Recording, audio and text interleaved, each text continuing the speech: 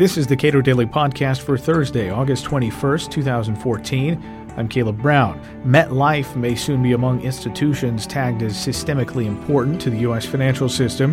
But what does systemically important mean, and what value do investors believe that designation confers? Mark Calabria is Director of Financial Regulation Studies at the Cato Institute. He offers his thoughts. So it really is one of the interesting tensions in Dodd-Frank that, Title II of Dodd-Frank is supposed to be the set of tools to end too big to fail. But by contrast, Title I of Dodd-Frank is the set of tools which allows regulators, and in this case, the Financial Stability Oversight Council, to designate firms as too big to fail. So it's, this tension of, we're going to say these certain amount of firms are too big to fail. Of course, we're going to label them systemically important. We're not going to call them too big to fail. And then we're going to say we have another process to end that. And so by statute, Dodd-Frank says that if you're a bank holding company, which of course would include savings and loans, any sort of depository, that if you're over $50 billion in assets, you're automatically in. So that process is already in statute. So Dodd-Frank passes, Citibank systemically important automatically. The Financial Stability Oversight Council, which to some extent is a beefed up what was before the president's working group. So you used to have a working group of the financial regulators who'd come meet and talk about things in the financial markets. And so some of the thinking in Dodd-Frank was there was a lack of communication. The regulators weren't talking to each other. And of course, again, they had a regular working group. We could debate the effectiveness of that. And so what Dodd-Frank decided to do is create this thing called the Financial Stability Oversight Council. By statute, it is chaired by the Treasury Secretary, and its members are generally the head of the various regulatory agencies. So the Federal Reserve chair is a member, but not the rest of the board members of the Federal Reserve. The head of the SEC, but not the rest of the commission, and the same the CFTC and such, are board members for FSOC. And so what FSOC essentially does is it's supposed to be a area where the regulators can have a dialogue in private between each other to identify growing risks in the financial system, as well as identifying which institutions are quote-unquote systemically important. After that designation, you are essentially, as a firm, referred to the Federal Reserve. And so after you're designated by FSOC as systemically important, what then happens is you are referred to the Federal Reserve, and the Federal Reserve now puts a layer of regulation on you, essentially like you're a bank. And so the Federal Reserve will come in and try to set capital standards for you, try to set safety and soundness standards for you, and as importantly, examine you as well. Now, one of the big open questions with FSOC has been, in particular on the Federal Reserve side, is, how do we regulate you if you're not a bank? So we know insurance companies are not banks. They're different institutions, for instance. And so how do you make sure that you're not using a one-size-fits-all? Of course, there are broader questions in that FSOC really doesn't have much of a process.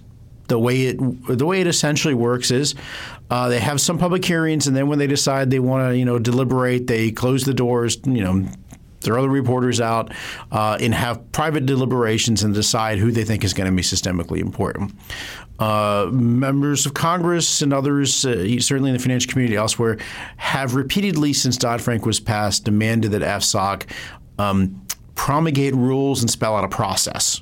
So, for instance, there really is no guideline. So which firms are, I suppose, on the bubble in terms of maybe they're not going to get this designation, maybe they do get this designation, and what value does having that designation have for a firm? And so, again, we'll start out with, the banks, big banks are automatically in by statute. You've had three firms that have been designated since Dodd-Frank. That's GE Capital, Prudential, which is a big insurer, and, of course, AIG, who everybody remembers. Currently under deliberation is whether insurance company MetLife would be included. And so after Dodd-Frank was passed, MetLife, who did have a bank subsidiary, sold that off so they could get out of it. They thought they were going to be clear from that. And then there's a deliberation going on about whether they would be pulled in or not. And so if you are too big to fail, perceived by too big to fail, the real advantage in the marketplace is that creditors believe you're going to be rescued. So you can generally borrow at a lower rate. And so you often hear this, that's not really a big impact because nobody wants to be in FSOC. And what that argument ignores is that people who would really want to be in FSOC that would benefit from lower borrowing costs are already in the banks.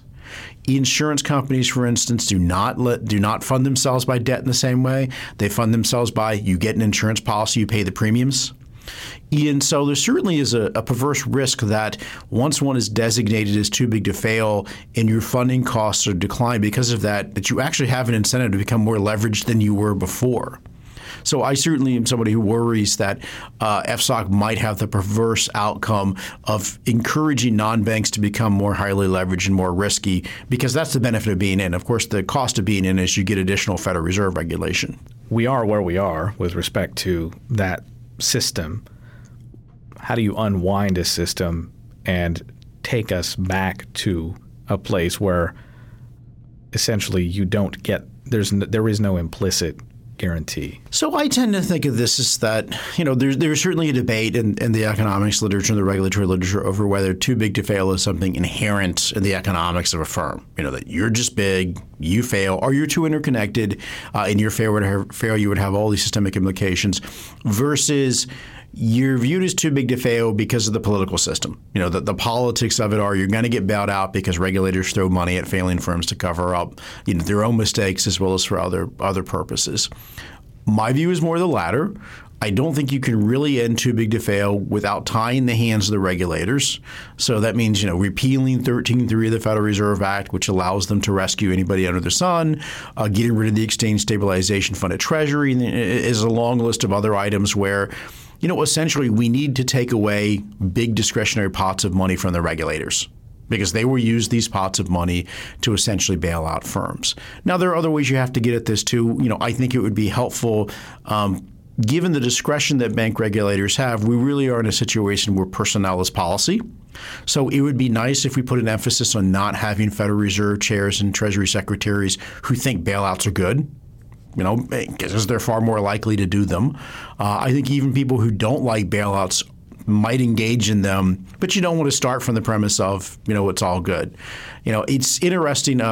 A study was done that when Tim Geithner was confirmed as Treasury Secretary, the stock value of systemically important banks went up.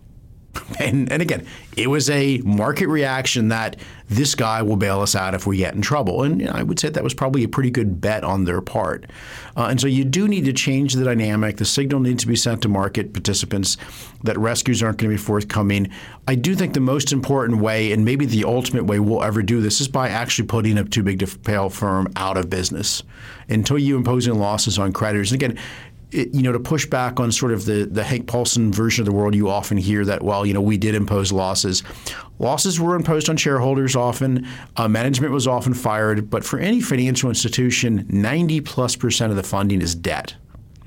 And of course, the incentive of shareholders is to gamble. So simply imposing losses on shareholders will never, ever be sufficient for ending too big to fail. You really have to have a system that credibly imposes losses on creditors, and that's only the way you're going to get market discipline.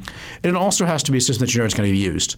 For instance, Title II of Dodd-Frank does set up a resolution mechanism that in theory could impose losses on creditors. Will never happen. Partly because of the discretion the regulators have.